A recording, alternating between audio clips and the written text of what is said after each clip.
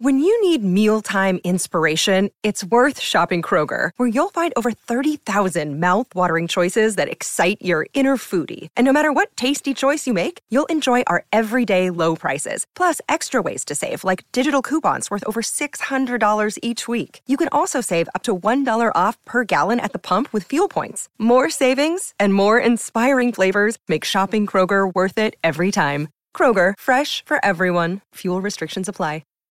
This episode is brought to you by Shopify. Whether you're selling a little or a lot, Shopify helps you do your thing, however you cha-ching. From the launch your online shop stage, all the way to the we just hit 1 million orders stage. No matter what stage you're in, Shopify's there to help you grow. Sign up for a $1 per month trial period at shopify.com/special offer, all lowercase.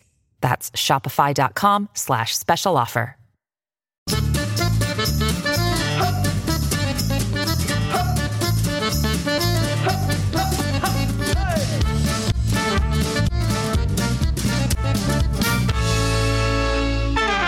Hi, I'm James Deacon and welcome to Desert Island Dicks, the show that sees you marooned on a desert island after a plane crash with the worst people and worst things imaginable. Who they are and why they are a dick is up to you. And here to share their Desert Island Dicks with us today is comedian Jake Farrell. Hello. Thanks very much for having me, mate. No, thanks for this. This is just so listeners know, this has been a long time in the making. It has, yeah. We've talked about this for a while, but it just hasn't happened until this moment. And this is the thing, because I'm a dick's head as well. Yeah, I'm a fan. Yeah, this is amazing. So this is a long-held dream for me. Really? You know what I mean? Yeah. You're blowing smoke up my ass. No. This is like my mate Jacob came on here ages ago, and I yeah. started listening to it because he put it on his Twitter feed, and I was like, oh, this is sick. So like from that, this has been a long time coming because it's from that moment. Oh my god, this is like this is music to my ears because I love it when if someone knows the podcast and then you've really thought about what you're going to say next, your selections are going to be exactly really okay. And also it's like negativity is a big part of my personal brand as well. Is it?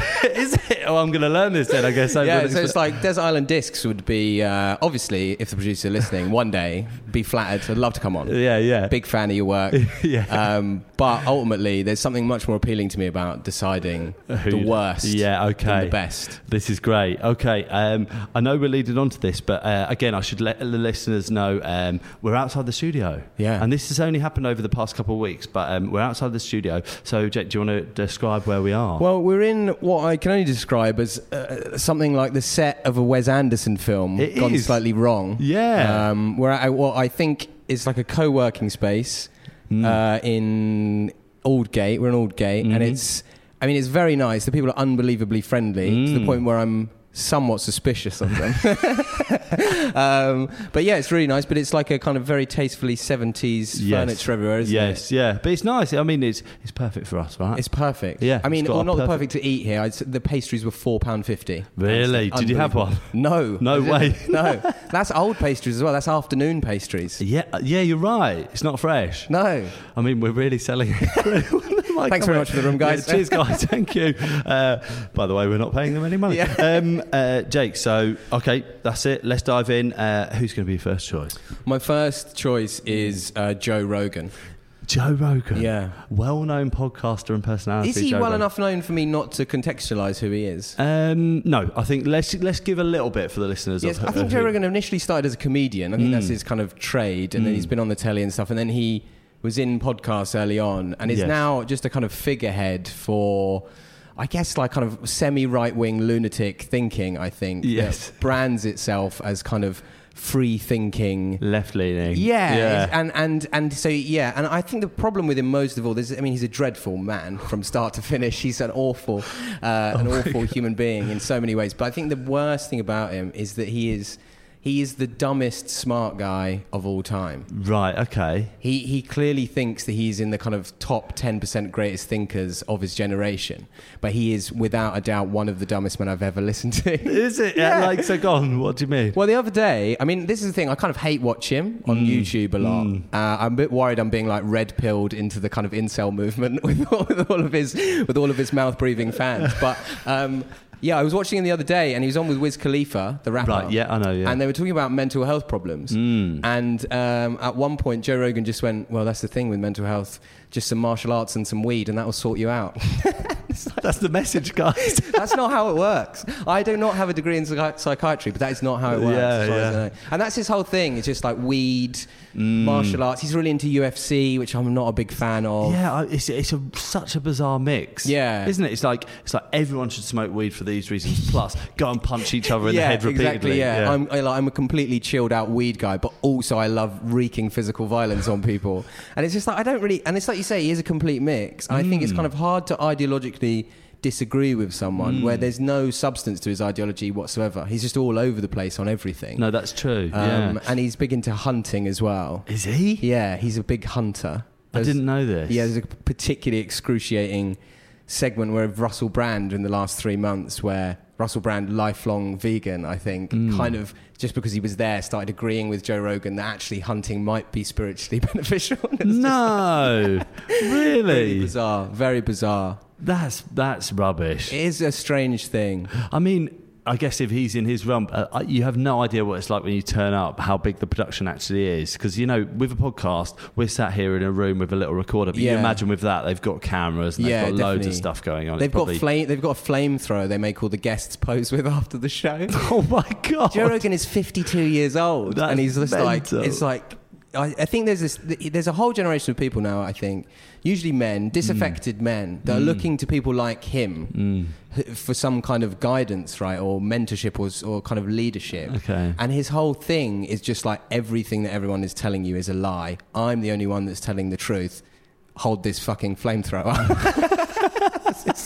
That's his thing. That's his whole thing. At the end of each episode, hold a flamethrower. Yeah, and they have these kind of people that would describe themselves as philosophers and stuff on there, and they still make them hold the flamethrower. That's what I like about it. And they're all fine about it. Yeah, and some of them just stand there, kind of forlornly holding this flamethrower, and I think that people go in there, they don't really know what to expect, and then they end up getting this guy who, like you say, is talking about seeing orbs in the DMT realm and hunting and whatever. It's just so bizarre. He looks like a big old thumb. He does. Yeah, he does. Looks like one of Mitchell brothers. He does, doesn't he? I think in this country he would be treated with that level of respect. You know what I mean? True. Just like, look, there's a 50-year-old man there who's wearing a Quicksilver T-shirt. Yes. And he's got sleeves. Yeah. And he wants everyone to hold his flamethrower. We're not going to pay attention to him. Yeah. It's just an adult equivalent of getting them to hold your super soaker when they come around your house at the weekend. Yeah. Do you know what I mean? It's so weird. It's the thing where he markets himself as this kind of like shaman from another universe, but at the same time is really into that kind of like dude stuff, like kind of like he's into cars and stuff. I saw that he went on Be Real from Cypress Hill. He went on his podcast. Right. His podcast is just sitting in a car smoking loads of weed. And that is all that happens. And everyone is normally so stoned that they can't talk. They can't form a coherent sentence anyway. And it's just like, oh, great, Joe Rogan is with Be Real. Well, that's what it basically devolves into on his thing in the end, but with this high-minded pretense at philosophy. But actually, it's just Joe Rogan going to Wiz Khalifa, I'll sort you out. Martial arts. That's what I'm saying. And he just doesn't really have any backing. He's kind of... The thing is as well, he knows enough to say... to say he doesn't believe in conspiracy theories, but he does. You can see behind his eyes, he is Alex Jones level of like, they're breeding gay frogs in labs and stuff. But he knows enough kind of from a career point of view to be like, I want to be near those people, but I don't want to be like those people. Do you know what I mean? Right, okay. But secretly, he's just as bad. Yeah, but he'd happily have them on the podcast. 100%. Yeah. Oh, yeah. He platforms those people all the time. Yeah. And he's always kind of saying, I don't agree with what they're saying, but I've just given them 3 hours to say it on my multi-million listener podcast. Yeah, and it's like, it's always top of the charts. Bizarre, isn't it? It's always like number one. It's always in the top 5. And I could be wrong here, but it just goes to show, a little bit of a soapbox from being a celebrity, and then persisting, because he's like in the thousands of episodes, right? Yeah. If you just keep doing that stuff, eventually... I think so. I think that's it. You just need a bit of momentum. You just need to get the ball rolling down the hill, and then eventually no one goes on and goes, Joe, you're 50 and you're wearing Skeletos. What's going on? Yeah, oh my God. Everyone goes in and treats him with the reverence they would treat like a kind of... priest or something, and actually he's just this bizarre 50-year-old man who's like, do you know what's good? Weed, brother man. Just like, all right, Joe. Chill out. Do you remember him he was on, it's called Fear Factor. Yeah, this is what I mean. Factor? He's just a kind of run-of-the-mill celebrity who's somehow marketed himself. Fear Factor, and they used to make them eat testicles and stuff, right? It's like early doors, I'm a celebrity kind of stuff, but non-celebrities. Yeah. And it's the thing, it's like, there's so many of these people now that were in that bracket. People like Russell Brand is the same, in that he's gone from the kind of Sun Shagger of the Year to this kind of Dalai Lama vibe in the space of a decade. And he just like, it's a messiah complex. And no one says anything about it. I know, and just lets him do it. And then he's getting philosophers and probably Joe Rogan when he comes here on the podcast. Exactly. And it's just, it's a bizarre thing. Also, like the hunting thing, in terms of actually being on the island, I know there is no way in real life he can hunt. Right, okay. He gets taken out in Wyoming or wherever he goes, and he pays thousands of dollars for some probably local man to take him in a jet ski or something and shoot the deer with like a rocket launcher. But then I'd be sat on the desert island with him going, Joe, mate, I've seen the podcast. You're always banging on about hunting. I'm starving. Let's go. Step it up. And then he'd be going, oh, well, I haven't got a jet ski or a rocket launcher. Yeah, there's not some guy called Randy that's going to take me round on a safari. We'll go. When Randy gets here. When's Randy getting here? He's not, Joe. We're on a desert island. Yeah. We've got no money, you idiot. Okay. I feel like we've said enough about Joe Rogan, right? Yeah, I could talk about him for days. So is there any final points before we put him on the island? No, I think I'm really keen to emphasise the flamethrower thing. Yeah. He's a 50-year-old man. He will give people flamethrowers. I didn't realise that. That's mental. Yeah. Does anyone fire it? Does anyone do No, they just stand there looking forlorn. But look them up on Instagram. It's an amazing thing. It's a really amazing thing. I imagine they are forlorn. I think he records for like 2 hours or more. They're stoned out their heads. They've ingested so much marijuana via secondhand smoke. And now there's a 50-year-old man, looks like a thumb, going, can you hold this flamethrower for me while my assistant takes a picture of me? They're so stoned. They're just like, I just want to leave. What's going on? What did I say in there? Any career enders? Joe Rogan, first choice. And who's going to be his second choice? My second choice is John Cleese. John Cleese? Yeah. I don't know. Okay, right. So please, I'm really interested to hear why. I think, to me, I've never got Monty Python. Right. So to start there, I've never understood that. It's not your style of comedy. No, not really. And I just don't like it. But the thing is, I kind of like some... I say that would fall on the bracket of surrealist a little bit. But I do like some surrealist. I really like Vic and Bob and other stuff like that. There's something about it I've just always found unfunny. I don't know if it's one of those things where it's like... You get told from a young age by everyone, this is the best comedy. And then you watch it, and it's like, this is just a load of middle-aged men prancing around in hats. Yeah. Anything. It is, just doing a silly... It's I think I grew up, and my dad just wasn't interested in it, I don't think. And he might tell me different, but I don't remember. I imagine he watched Life of Brian once and thought it was fine. But like, I think if you grow up and one of your parents or both of your parents are sat there laughing at it, like belly laughing at it, then maybe you fall sort of into it. I don't know. I think there has to be something like that, or you rebel against it, right? So my mum and dad were not into it. I don't even ever remember them watching it, talking about it. Yeah. But I do remember, I think like that was my attitude to society as a whole, talking about Monty Python. I just never really understood it. Okay. And Cleese was the worst in all of that. And it's now, he's having a late stage, he must be like, he's at 80. And he's having a late stage, real embarrassing decline where he's gone a bit mad. What's he doing? So he recently started tweeting about how he called Netflix and said, can I have a special? And they said no. What on? What was the special? Yeah. No, I don't. God knows. No idea. Okay. Maybe he's discovered some more silly walks. I have no idea. I thought he'd done all of them, but yeah. So he called them up and said they said no. Fair enough. He's 80 years old. He's kind of so out of touch and irrelevant. It's beyond a joke. And then he just started going off at all these other comedians saying they're on Netflix. They got a special. And there's one thing he said was like there was a jolly young woman on there who was talking about how she couldn't see her own vagina because she was so fat. And it's just like the condescension, the dripping condescension of it is like, wow, so gross. Like, you can imagine that after he'd been rejected scathingly, just like flicking through Netflix. Exactly, just being like, they can get a special, why can't I? Also, just the entitlement, right? He hasn't really done anything meaningful. He did this thing where he got rinsed in one of his divorces. I think he's had numerous divorces, right? and he got rinsed in one of his divorces, and he had to go on tour to pay. And he called the tour something about like, I need to pay for the divorce tour or something. But he's done nothing relevant since that, right? He's done nothing relevant in 25 years. The audacity to then go, do you know what? I fancy a Netflix special. And then just think you could just get it. That. Yeah. Oh and then my to slag God. off other people when you don't. Yeah. It's so bizarre. Who was he talking about? Do you know? I don't. He was talking can't about an remember. American comedian, female comedian. And it's just like, it's so bizarre. And I just think he just really gets on my nerves. It's just like... It's just, like you said, the sense of entitlement there is just crazy. Which, again, is the thing. He's definitely one of those people that talks about our generation in terms of snowflake or overly sensitive or whatever. Yeah. And he's been not refused healthcare or a job or a house. He's been refused the chance at 80 to make a multi-million-pound special for Netflix. And he's like, this is outrageous. Oh, my God. Yeah.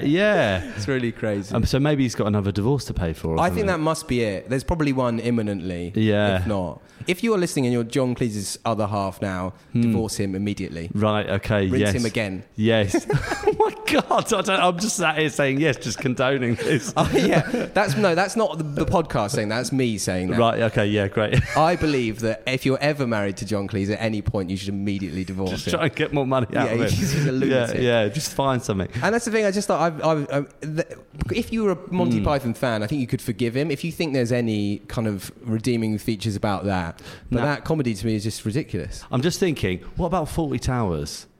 Yeah. Now that was like, I'm sure that was funny. I can't remember. I can't remember ever watching it. That's what I'm saying though. Like, people say that. People go like, I think we might have something. We're going the similar way with Gervais in The Office now. Right, okay. People are going to start saying, well, Gervais is such a lunatic in public and is so obsessed with transgender people. Like, was he ever funny? And we'll have to be like, no, The Office was really, really good. But he's just a lunatic. Right. Okay.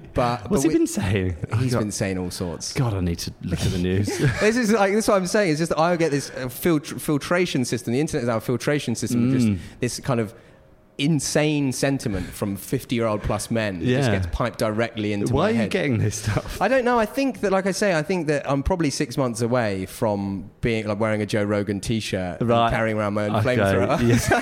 Yeah. You're really on this seesaw right now. Definitely. Yeah. At the moment, it's hate watching and hate listening, but I mean, we could tip over into the edge of thing. You're only one acid trip away from being his biggest fan.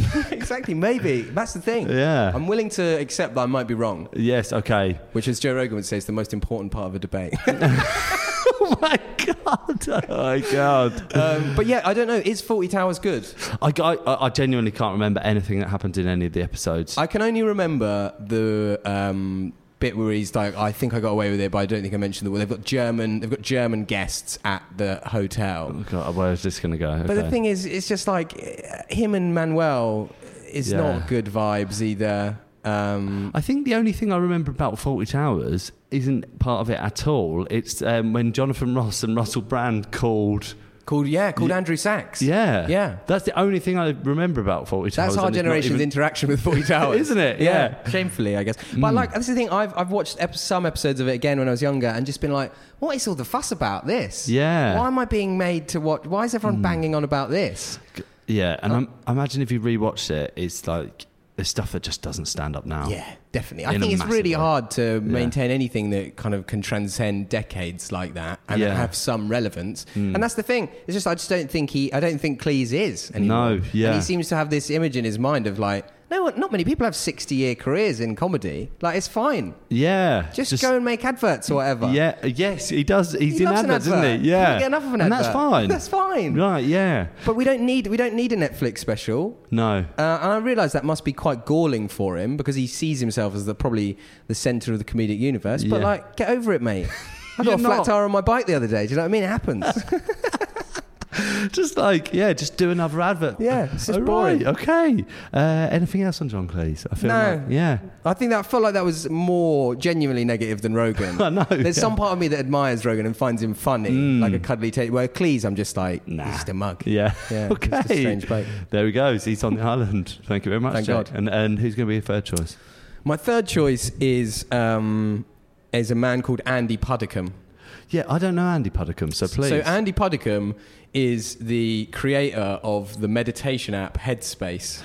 Okay. And he's also the voice of Headspace. So he does the guided meditations on Headspace, Okay. of which I am a frequent user. Right, okay. And he's got a very calming voice. So just so the listeners are aware, what does Headspace do? What's that? What's So the aim? Headspace is an app that tries to encourage you to do like 10 minutes of meditation a day for 10 days to kind of encourage you to use mindfulness to ease anxiety or kind of mental health Relax issues. you, Yeah, yeah. relaxation, Yeah. help you with your sleep, whatever. Okay. But then it tries to kind of pipeline you into a paid model to alleviate your mental health issues. Okay. And Andy Puddicombe is the centerpiece of this. And he's this bald guy with a really soft voice. Right. And he'll do the whole like, just imagine your thoughts Okay. passing you on a road or whatever. Right, okay. But he's a genuine Buddhist monk. Oh, wow, okay. From back in the day. Right. I think he went travelling and Okay. we all went a bit far. And so his thing is, the first line of his Wikipedia is, Andy Puddicombe is a Buddhist monk and trained circus performer. Wow, okay. That's the kind of guy we're dealing with. So Only own Tareem pants. I just can totally, only got one type of trouser. Yeah. And they are ethically sourced Tareem pants. Yeah. But and so he set up this Headspace thing. And the reason that I initially I assumed he was just an actor. Okay. Like the character of Andy Puddicombe. Just a hired voiceover. Exactly. Right, Because he had such a calming voice. Also, his name's Andy Puddicombe, which sounds a bit like Mrs. Tiggy Winkle-ish, doesn't it? It sounds like Andy Puddicombe and Mrs. Tiggy Winkle are stealing Mr. McGregor's cabbages or whatever. But he's a real man who's a Buddhist monk and circus performer. And it turns out, right, he's worth 40 million quid. Wow. Yeah. And that's just from this app? Just from the back of Headspace. So it's extremely popular? Extremely popular, yeah. Okay. But it's extremely popular because there has been a recent exponential rise in human misery, right? Yes, okay. So it's like his profit is inextricably... So all of that money is kind of venture capitalists investing in his app because they see it as a commercial growth opportunity. Because there's so much misery. Because there's so much Oh misery, my God. Which probably stems from the way that we use our phones and the internet. And well, this is the thing, right? Right? It seems strange to use the very thing that's making us all sad to try and cure the sadness as well, right? Isn't it? It's like if you were trying to escape from a burning building, you wouldn't go back in because it's the last place the fire would expect you, would you? This is like... It's not going to realise I'm here. Yeah, exactly. And that's what it kind of feels like. And also it's just like, I feel like it's a bit dodgy, isn't it? 40 million quid off the back of this. And Puddicombe's there raking it all in his harem pants. Wow. But he still insists that he does the voiceover. That's so interesting you said that, because that's interesting to me as well, right? Because, yes, anyone could do the voiceover. An actor would arguably do it better. But there's something about him that is clearly like, no, it has to be me, Andy Puddicombe. He wants to be the front man as well. Exactly. To get the glory. Exactly. Which is not very Buddhist. No, either. you're right. 40 million quid, not very Buddhist. No. Being the front man, not very Buddhist. Not very Buddhist either. And also with that kind of money, you could go through a massive selection process to find the best possible voice. Exactly. For that. Yeah.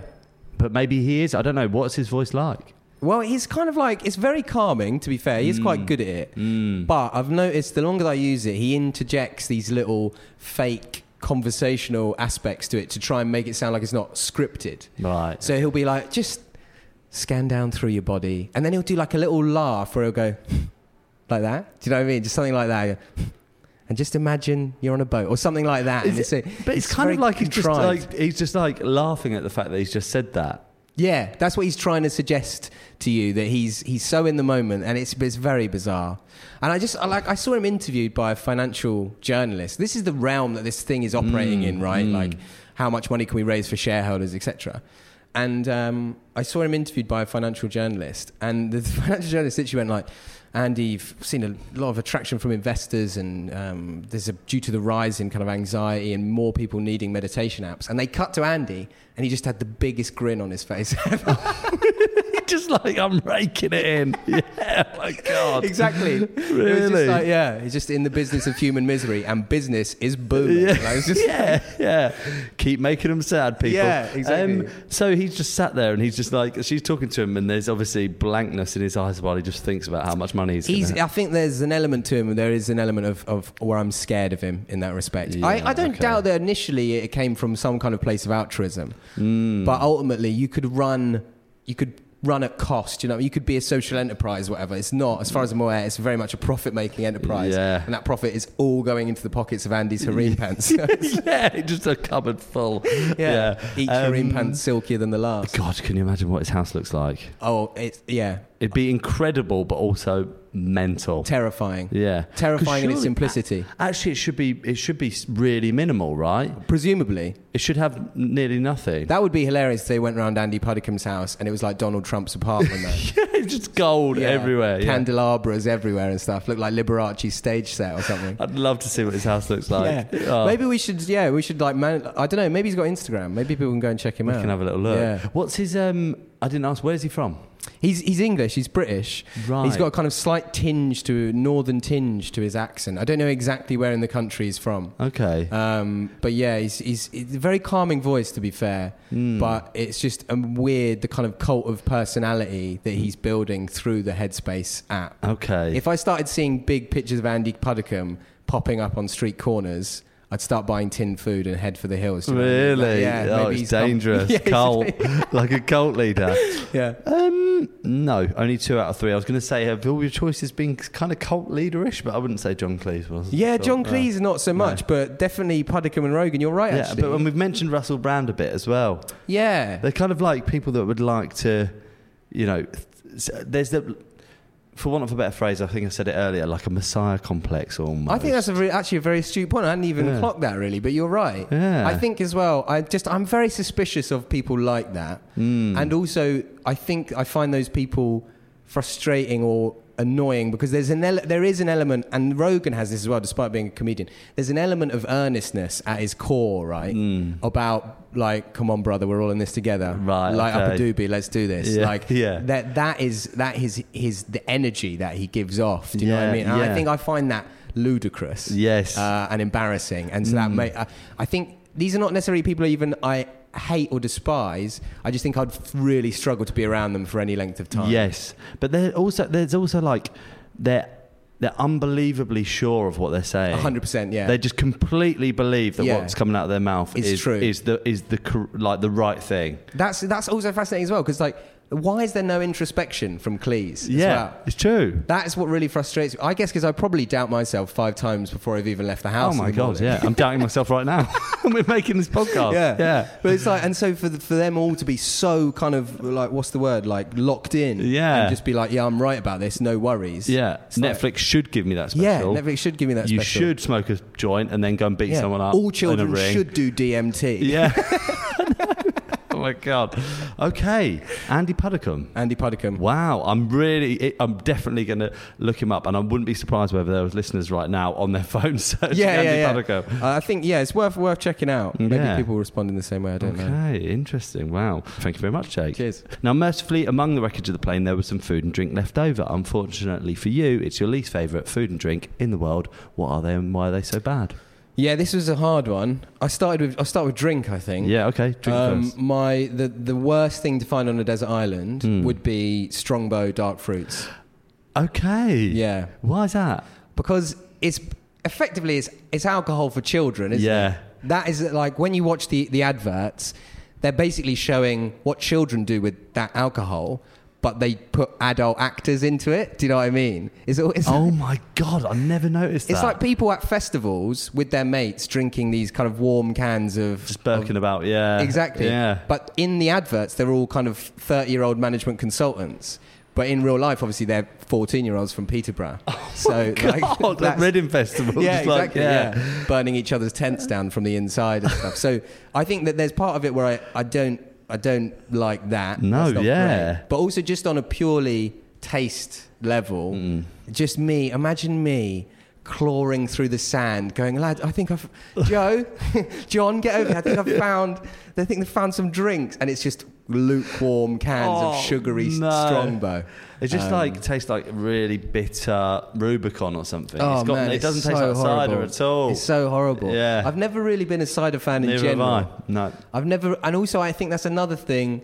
The British summer and cider being synonymous. Yeah. Where? Yeah. Who? I don't understand. I've been to pubs Yeah. during the summer. There's not everyone sat around clinking glasses of Strongbow. Do you know what I mean? It's actually rare, isn't it? You go out and if Yeah. you're buying drinks and someone says, I'll have a cider, it's Exactly. a bit like, oh, exactly. If you do a round and you go, what are you having? And one person goes, I'll have a Strongbow. you're like, Sorry, what was that? what? Why? Why? Yeah. If someone said to yeah. me, our age-ish, like, I'll have a Strongbow dark fruits, I'd be like, Hang on a minute. sorry, I've got to go. I'm going home. Firstly, I'm in the wrong establishment. Yeah. First off. Yeah, exactly. It's just like, I think, on a taste level for a desert island would not be ideal. Having said that, right, if I was like 15, Yeah. I'd drink it. It's perfect. Yeah, it's fine. Because it just tastes like juice. Pop. Yeah, it is, isn't it? It's exactly what you want. Yeah. I'm not admonishing the young. I'm not being Mary Whitehouse. No. I'm like, if anything, drink more of it. Again, Yeah. that's not the view of the podcast. That's just Go for it. It's a gateway for you guys. yeah. We're like the Joe Rogan, but just for shit cider. Do you know what I mean?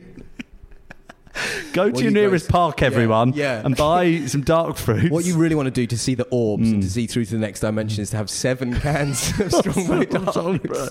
Yeah, but make sure you don't try and buy it yourself. Stand outside and wait for an adult. Yeah. And then what you'll do, once the adults boil for you and you take it off them, you'll drink it and you'll start throwing up this kind of dark black bile. And then Oh my God. Yeah. that's when you really know you've gone through into the shamanic layer. Yeah. But no, it's just, it would be the worst. Oh no. Okay. Strongbow dark fruits. Strongbow dark fruits. Completely justified. Had you said lager, this would have been a different conversation. People have picked lager on this before. Really? I really struggle. Yeah, because I just think that'd be the dream. Do you think you'd want alcohol on a desert island? I just think, like, at that stage, Oblivion. I'm going to, drink myself to oblivion. Yeah. There we go. There we go. Say very matter of fact. Yeah, no, I think you're right, but it's just like an ideal world, not just warm not Strongbow. alcohol. Yeah, It's just it's not going to work. I mean, okay. Strongbow dark fruits is going to be a drink choice. What's going to be your food choice? My food choice is going to be tinned hot dogs. Oh my God, this Yeah. is good. Yeah. So like I'm a non-meat eater. Okay. I very rarely eat meat, and the main reason I do that is 'cause I get a bit queasy about the quality of meat. Do you know what I mean? Like if I go somewhere where I know the meat's going to be, I don't have enough empathy to be a vegetarian on empathetic grounds towards the animals. I'm not that good a person, but it's more about me. Do you know what I mean? Yeah. And I think for me, tinned hot dogs are the lowest rung on that ladder. Yeah. You do not want to be reading the ingredients list for tinned hot dogs. I don't think. At no point on that can does it claim to be meat, No. right? Because it can't. Yeah. Because there's so little actual meat in it. Yeah, they probably call them like cylindrical meat sticks, Oh, right, or God, something I'd hate like to that. read it, yeah. And I think that I actually looked at once. My mate had them at uni, and it turned out so they were called hot dogs, but the predominant meat in it was chicken. Oh my God. And it was like 24% chicken, and then The rest is load just of other all sorts of stuff. all sorts of. There's other, like, I know you're saying about tin hot dogs, but at places you can buy frozen, like in a bag, Right. sausages, but they're not allowed to be called sausages because there's not Wow. enough meat content. They have to be called bangers. I know. It has to be 43%, I think, for them to say it's a sausage. So they call them bangers. They call them bangers because there's like 20 That's of. amazing. I know. That's very scary. Isn't I would it? probably look at that and think, oh, that's kind of a clever branding decision, getting down with the kids. And it's because of legal reasons. There's no meat, yeah. It's like human beings like us sat round in a room and said, No, okay, exactly. guys, what's the lowest we can push this and get round it? Yeah. What can we call them? Let's call them bangers. Great idea. Great idea. Well done, John. Nice one, John. Yeah, Yeah. nice one, Steve. We're off home. See you later. Let's go and drink some Strongbow all dark the kids fruits. are going to be all the kids are going to be eating these now. Yeah. I think also like for the tinned hot dogs for me, it was one of the things when I was a youngster that I used to kind of guzzle with Bruce Bogtrotter-esque like glee. Yeah. Do you know what I mean? Yeah. And now I look back on that and I just think that's quite scary in terms of how they were portrayed to me as an impressionable young person, right? Something kind of cool, like, I I mean, I don't want to seem like a loser, but like I was like, oh, it's kind of American, this, Mate, isn't that's it? exactly what I was just going to say. Yeah. It is definitely that. We are definitely marketed stuff like that. A hot dog with mustard. I don't even like mustard. With mustard and ketchup on it. In yeah. a bun. And it's like, oh, I'm like at a bottle game, but really just in a kitchen in Stevenage, right? Yeah. I might be watching the New York Mets. I'm not. I'm at Hampson Park watching my brother play football. Yeah. Yeah, and I think, but like the really charming thing about Central Europe, actually, is that they still have that vibe about American stuff over there. So like I went to Poland a couple of years ago, and everything there was like super cool American. Yes. Like it was really like still a thing. I've seen that, yeah. And I think that's quite charming actually, but I don't want any part of the hot dogs. No, okay, yeah. Tinned hot dogs. Yeah. Right, okay. So that's going to be your food choice. Great. Jake, now fortunately for you, you won't be without entertainment on the island. The plane's entertainment system continues to work, but just your luck, it only has 2 working settings. One is your least favourite film of all time, and the other is your least favourite song. What are they and why? This one was actually quite hard as well. I'd never really thought about this, but I did have opinions about this kind of already, but I just had to unearth them. Do you know what I mean? Okay, it was in there. Yeah, when I started listening to the podcast. And so my film, my least favourite film is Avatar. Is the film Avatar. Wow, Yeah. okay. Huge commercial success. Yeah. Massive production. Exactly. Yeah. So I think it might still be the highest grossing film of all time. It could be. Yeah, I'm maybe not one of sure. the recent superhero ones, maybe. Yeah. But like, and the thing is, I have no idea why. Have you ever met anyone who's been like, do you know what I really love? The film Avatar. I haven't. No, It's you're amazing, right. isn't it? It's so true. And if you tried to describe that now, you could be like, yeah, all the superhero ones, they're really successful because everyone read them as kids or whatever, and it's like, it kind of had a history with those things. But then in 2011 or whatever it was, the bloke who did Titanic just came out with these mad visions of all these blue cats with big tails. It's true, And everyone was like, this is the best thing that has ever happened to us. I mean, yeah. Maybe it was like just incredible marketing. I think it was. Yeah. I look back on it now and I think people were tricked into believing they had to watch the film Avatar because everyone else was watching it. And then everyone watched it and it's nonsensical gibberish. Yes, okay. Yeah. But isn't it like, I'm sure, I could have this wrong, but at the time someone was saying it's identical story to Pocahontas. Yeah. Isn't it right? It is basically, yeah. Yeah. It has this basically very weak colonialism influenced story, which obviously is influenced by the Iraq War as well. But it's so dumb. It's like Joe Rogan wrote a parable about the Iraq War. Like that's what it is. Okay, yeah. And so the cats who live on an island. What are they called? I can't remember. Oh, neither can I. This is the thing. I just remember the big blue things. I can't remember what they're called or whatever. Did you go watch it at the cinema? Yeah, I went and watched it at the cinema because everyone went. I thought everyone was going. Yeah. It was meant to be the best film of all time. Yeah. And they got there 3.5 hours later, came out. There's a film where the bloke that plays Phoebe's stupid brother from Friends is the main villain. Is that who it was? Yeah, Giovanni Ribisi. Wow. Yeah, crazy. And so the basic storyline is the cats live on an island or a planet or something. Yeah. And they've got a load of minerals that the other people want, but it's buried under a big tree. And the mineral this is not a joke. The mineral is called unobtainium, which is insane. That is insane, yeah. And they have to go and get it. Big war. I think the cats win in the end. I can't actually remember. I did go and see it. I mean, no one wins in war. No, yeah. But if anyone was a winner, I think it's the cats. If anyone's a winner, I think it's James Cameron. James Cameron is a winner, yeah, 100%. Yeah. Also, there's something about they're making like 4 more of them. Of Avatar? They're making 4 more avatars. God, if they make anything else into a universe, It's mad, isn't it? everything's just becoming a Everything... No, it doesn't matter. Everything's becoming a fucking universe.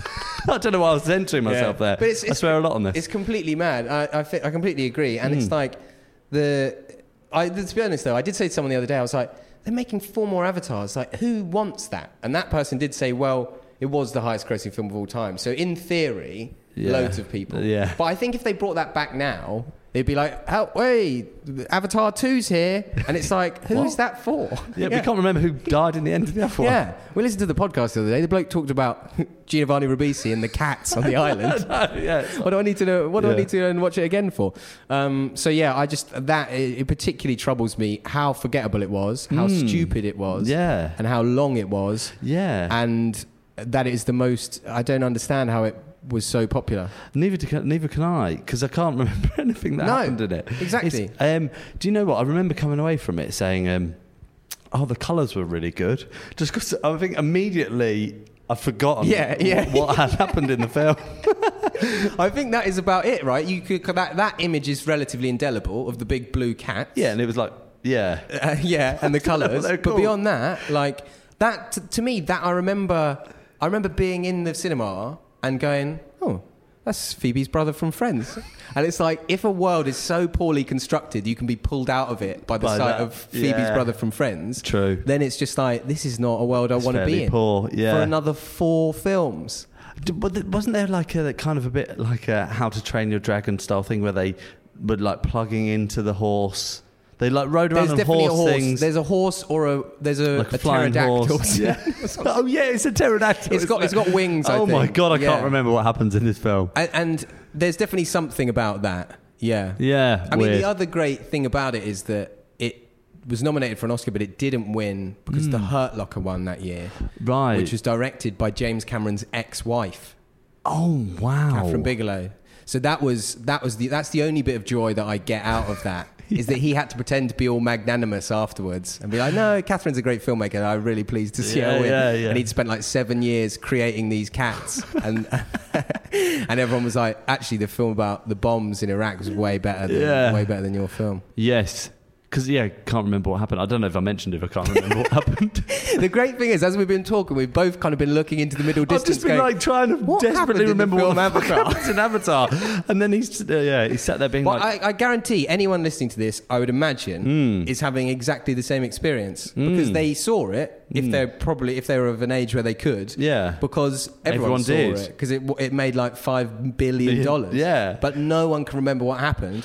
And they're making 4 more of them. After that, who has the last laugh, though? James Cameron. Jimmy C does, for sure. For sure. Who's funding the rest of his life. We're in a Wes Anderson set in Aldgate. I'm looking around at this room. He's probably in his infinity pool in LA. But he did make a film with the word unobtainium in it. So I mean, come on. That's the real quiz. You could have put a bit more effort in. Unobtainium. But then what about when they get it? Yeah, exactly. What do you call it then? It's so mad. And I just remember, it's just at the time thinking, how has this happened? It's a real, as a young person, I think you still have the vestiges of the kind of magic of the movies, right? And then it was kind of at the age, I must have been about 14, 15, I think. I was kind of at the age where I was like, you begin to see how the sausage gets made a bit. You see the seams of stuff. Yeah. And that's really dispiriting as well. Yes, it is. So I don't know if I'm associating that vibe with Avatar, and which makes me hate it even more. You start picking it all apart. Exactly, yeah. God, the older I get, the less I can watch anything and not ruin it for myself. I know. Everything. Just like watching a TV program, a film, going to a gig, a festival. I'm just ruining it for myself all the time. I think there was an element with that. I'm not a big Game of Thrones fan, but I think there was an element of that with Game of Thrones. Right. I've not read the books, only kind of started watching it halfway through. Yes. But the last series, everyone was furious, right? Incandescent about it. Yes. Because it didn't hold up to some mad standard. And it's like, they made an hour-long movie about a big fight in the dark. Yes. They had to do it for like 12 weeks in Belfast. People were getting frostbite and stuff. Like, let's all just chill out. I know. Yeah, it's true. So that's the difference, though. When things actually half decent, just let it be. Well, we do it to ourselves because we're so desperate to find, the spoiler, the thing, the bit where they leave a cup on the table, and people are like, "Oh my god!" Exactly, that's more important than what happened in the episode that you've been looking forward to seeing. And nowadays. Also, it's like, I think some things are just all right. Do you know what I mean? That's the thing with Game of Thrones. In the end, it's like, it's all right. To be okay. It's fine. And that's fine. Yeah. It doesn't have to. It's not the best TV show ever. It's not the worst. Oh, I'm running on 6 out of 10 all the time in my life. It's fine. Do you know what I mean? Yeah. It's not my commute, 6 out of 10. Yeah. Oh my god, at best. Yeah. Okay. Avatar. Avatar's on there. I think that's completely justified in what's going to be your song choice. My song choice is Freaky Friday by Lil Dicky featuring Chris Brown. Yes. Okay. A song that I know.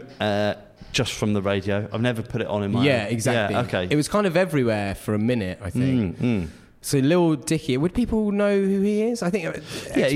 Go on, a little explanation. Yeah, so Lil Dicky is kind of like a comedy rapper, effectively, who's somehow assembled the kind of cachet that an actual rapper would have. It's bizarre. Seemingly. Yeah. He's in like the XXL freshman class of the year, Right. along with like Lil Uzi Vert and genuinely good artists. Yeah. And he makes these silly comedy songs.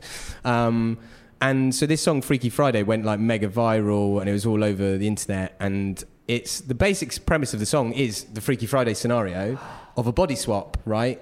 But Lil Dicky has swapped bodies with Chris Brown. Chris Brown. Never explained why. Yeah. You're dropped in that premise, and that's it. You've right? got to swallow that, yeah. You just got to get on with it. And then the song goes on to be hideous in so many ways. Oh, my God. Obviously, Chris Brown's in it. Yeah, first thing, Chris Brown's in it. Isn't it? Well, this is not an original comment or point at all. It is unbelievable to me how famous he still is after what he did. Absolutely, yeah. Like, I literally can't get my head around it. How he manages to still make music and radio plays it. And Radio Yeah. 1, like Yeah. it's not just. I think there's loads of people that have got unsavoury past lives and all that. There's a whole debate about art and artist or whatever. But I think it's fine if you want to go and watch Louis C.K. at like the Minnesota Chuckle Club. That's fine. Do your right? thing. Do your Right, thing. yeah. If you're into that, I should shit, have seen it, whatever. yeah. But like, you don't have to play Chris Brown on the radio, and also all of the other artists on earth don't have to be mates with Chris Brown anymore. It's true. Yeah, don't condone that Exactly. stuff, guys. All Yeah. of the people with really successful careers who haven't done the horrible things that Chris Brown has done don't have to say, Chris, do you want to come and jump on this? Like Drake just did a song with Chris Brown, and it's so Come weird. on. And it's like, I don't need people to be like complete pariahs or whatever. It's like I say, if you're into Chris Brown, just do that over there. Yeah. But Chris Brown doesn't need to be making comedy songs with Canadian Lil Dicky. rappers. Oh my God. It's like there are certain things you can't do in your career anymore, Chris Brown. Yeah. That's one of them. Yeah. Oh my God. And this song itself is double bad because Lil Dicky's not funny. He's not a funny comedian at all. So part of the song is him realising that he's Chris Brown. And then a whole verse of the song is saying, well, if I'm Chris Brown, I can therefore use the N-word. Interesting. Wow. So it is actually Chris Brown saying the N-word Right. in the song. But if you believe the premise of the song, it's not Chris Brown, it's Lil Dicky saying And he's just been like, cool, I can just do that now. yeah, I can just do that. That's pretty offensive. Isn't it? That is It was really weird. And again, it's just like, this is a mainstream. This was on the radio Yeah, all the time. for sure, yeah. Millions of Spotify plays, and we just didn't need it. It didn't need to happen at all. But also, I mean, we go there sometimes, but if it's going to go on the island, right, and you're stuck listening to this for the rest of your life, Yeah. you have like the lowest rung level of rap music to listen to Yeah, for the rest of your life. yeah. It's like, And also, the thing about it as well is that because it's awful, it's an awful song, right? But it's clearly been written or designed by some kind of Swedish pop factory. Do you know what I mean? Yes, yes. So it's like, it's perfect in so many ways. It's like a Dorito. It's perfectly filling but unsatisfying at the same time. Like you can't get it out of your head once it's in there. Yeah. So it would be the most torturous thing ever to have it on a desert island as my only thing. Because it's really bad, but it's not incompetent. Do you know what I mean? yes, okay. It's like almost really well put together. Because so many people have worked on it. Yeah, exactly. It's easily done in a pop factory, like you said. Exactly. Yeah, It's been yeah. made by some guy with like long hair and a beard who doesn't wear shoes and lives in Stockholm and Yeah. has written, and like no one would recognize him. But if you talk to him, he'd be like, yeah, the music that I've written has only sold 48 billion copies. You know what I mean? And it turns out he's written like every single Katy Perry banger for the last 10 years. or something. Yeah. And so he clearly gave them this beat and this melody, and then they just put all these offensive, horrid lyrics. Oh in my it. God, that is awful. Yeah. Okay. Anything else on Freaky Friday? No, that's it. Okay. Awful I would song. say I don't go and listen to it. No. Okay. Yeah. Don't add to this. Don't add to the horror. Just leave it in your imagination. Okay. Oh dear. Well, I imagine most people have heard it. Yeah. It was just everywhere at one point, wasn't it? I've picked a song with like 2 billion YouTube plays and Avatar, and I'm like, don't know if you've heard of these ones, guys. Shall I just give you a bit of background? Yeah. Like everyone knows Avatar. Thank you very much, Jake. And finally, the island is overrun by the biggest dick of all the animals. Which animal is it and why? I think this might be my most controversial choice. Yeah. I've picked deer. Deer. Deer, yeah. What have you got against deer? I went to this place in Japan called Nara, which Okay. is like a city just outside Tokyo, and they've basically just let the whole place become overrun by deer. So they're just everywhere. Oh, wow. Like okay. pigeons. Okay. And they are... I went to visit the city, and it's kind of a feature of going to the city, and I thought this would be interesting or fun or whatever. But I got there, and they were the most rude, over-familiar animals I've ever met in my life. Really? Yeah. Oh, no. Unbelievable. And they clearly have been overfed. And they constantly want food off you. And it's very hard to appreciate the architecture of a Japanese city when you've got a deer nibbling on your fingers. All the time? Constantly. So they're everywhere? Everywhere. There's like a bit in the city centre where they're allowed to do whatever they want. I'm butchering this Japanese law here, I'm sure. Yeah. I'm sure it's phrased differently to that. The Japanese law makes sense. There's a bit in the middle. Just they do whatever they want there. And they're just wandering around there everywhere. There's a high density of them as well. Okay. And obviously it's a very singular tourist thing that I think they're trying to use to differentiate themselves from other cities. So they've kind of let them run amok. Oh, really? Yeah. But then where are they all living? I don't know. Maybe they've got flats or something. I think they're like, maybe property prices are sky high because there's just deer everywhere. They just commute in. Yeah, it's just like, in India, I've never been to India, but in India, cows are sacred, right? So if they're like a cow is on the road and it doesn't want to move, traffic just stops. There's nothing really you can do to it. There's a similar vibe with the deer over there. Oh, you've got to leave them. They're just doing whatever they want. People are just going about their day. The deer are running amok, left and right.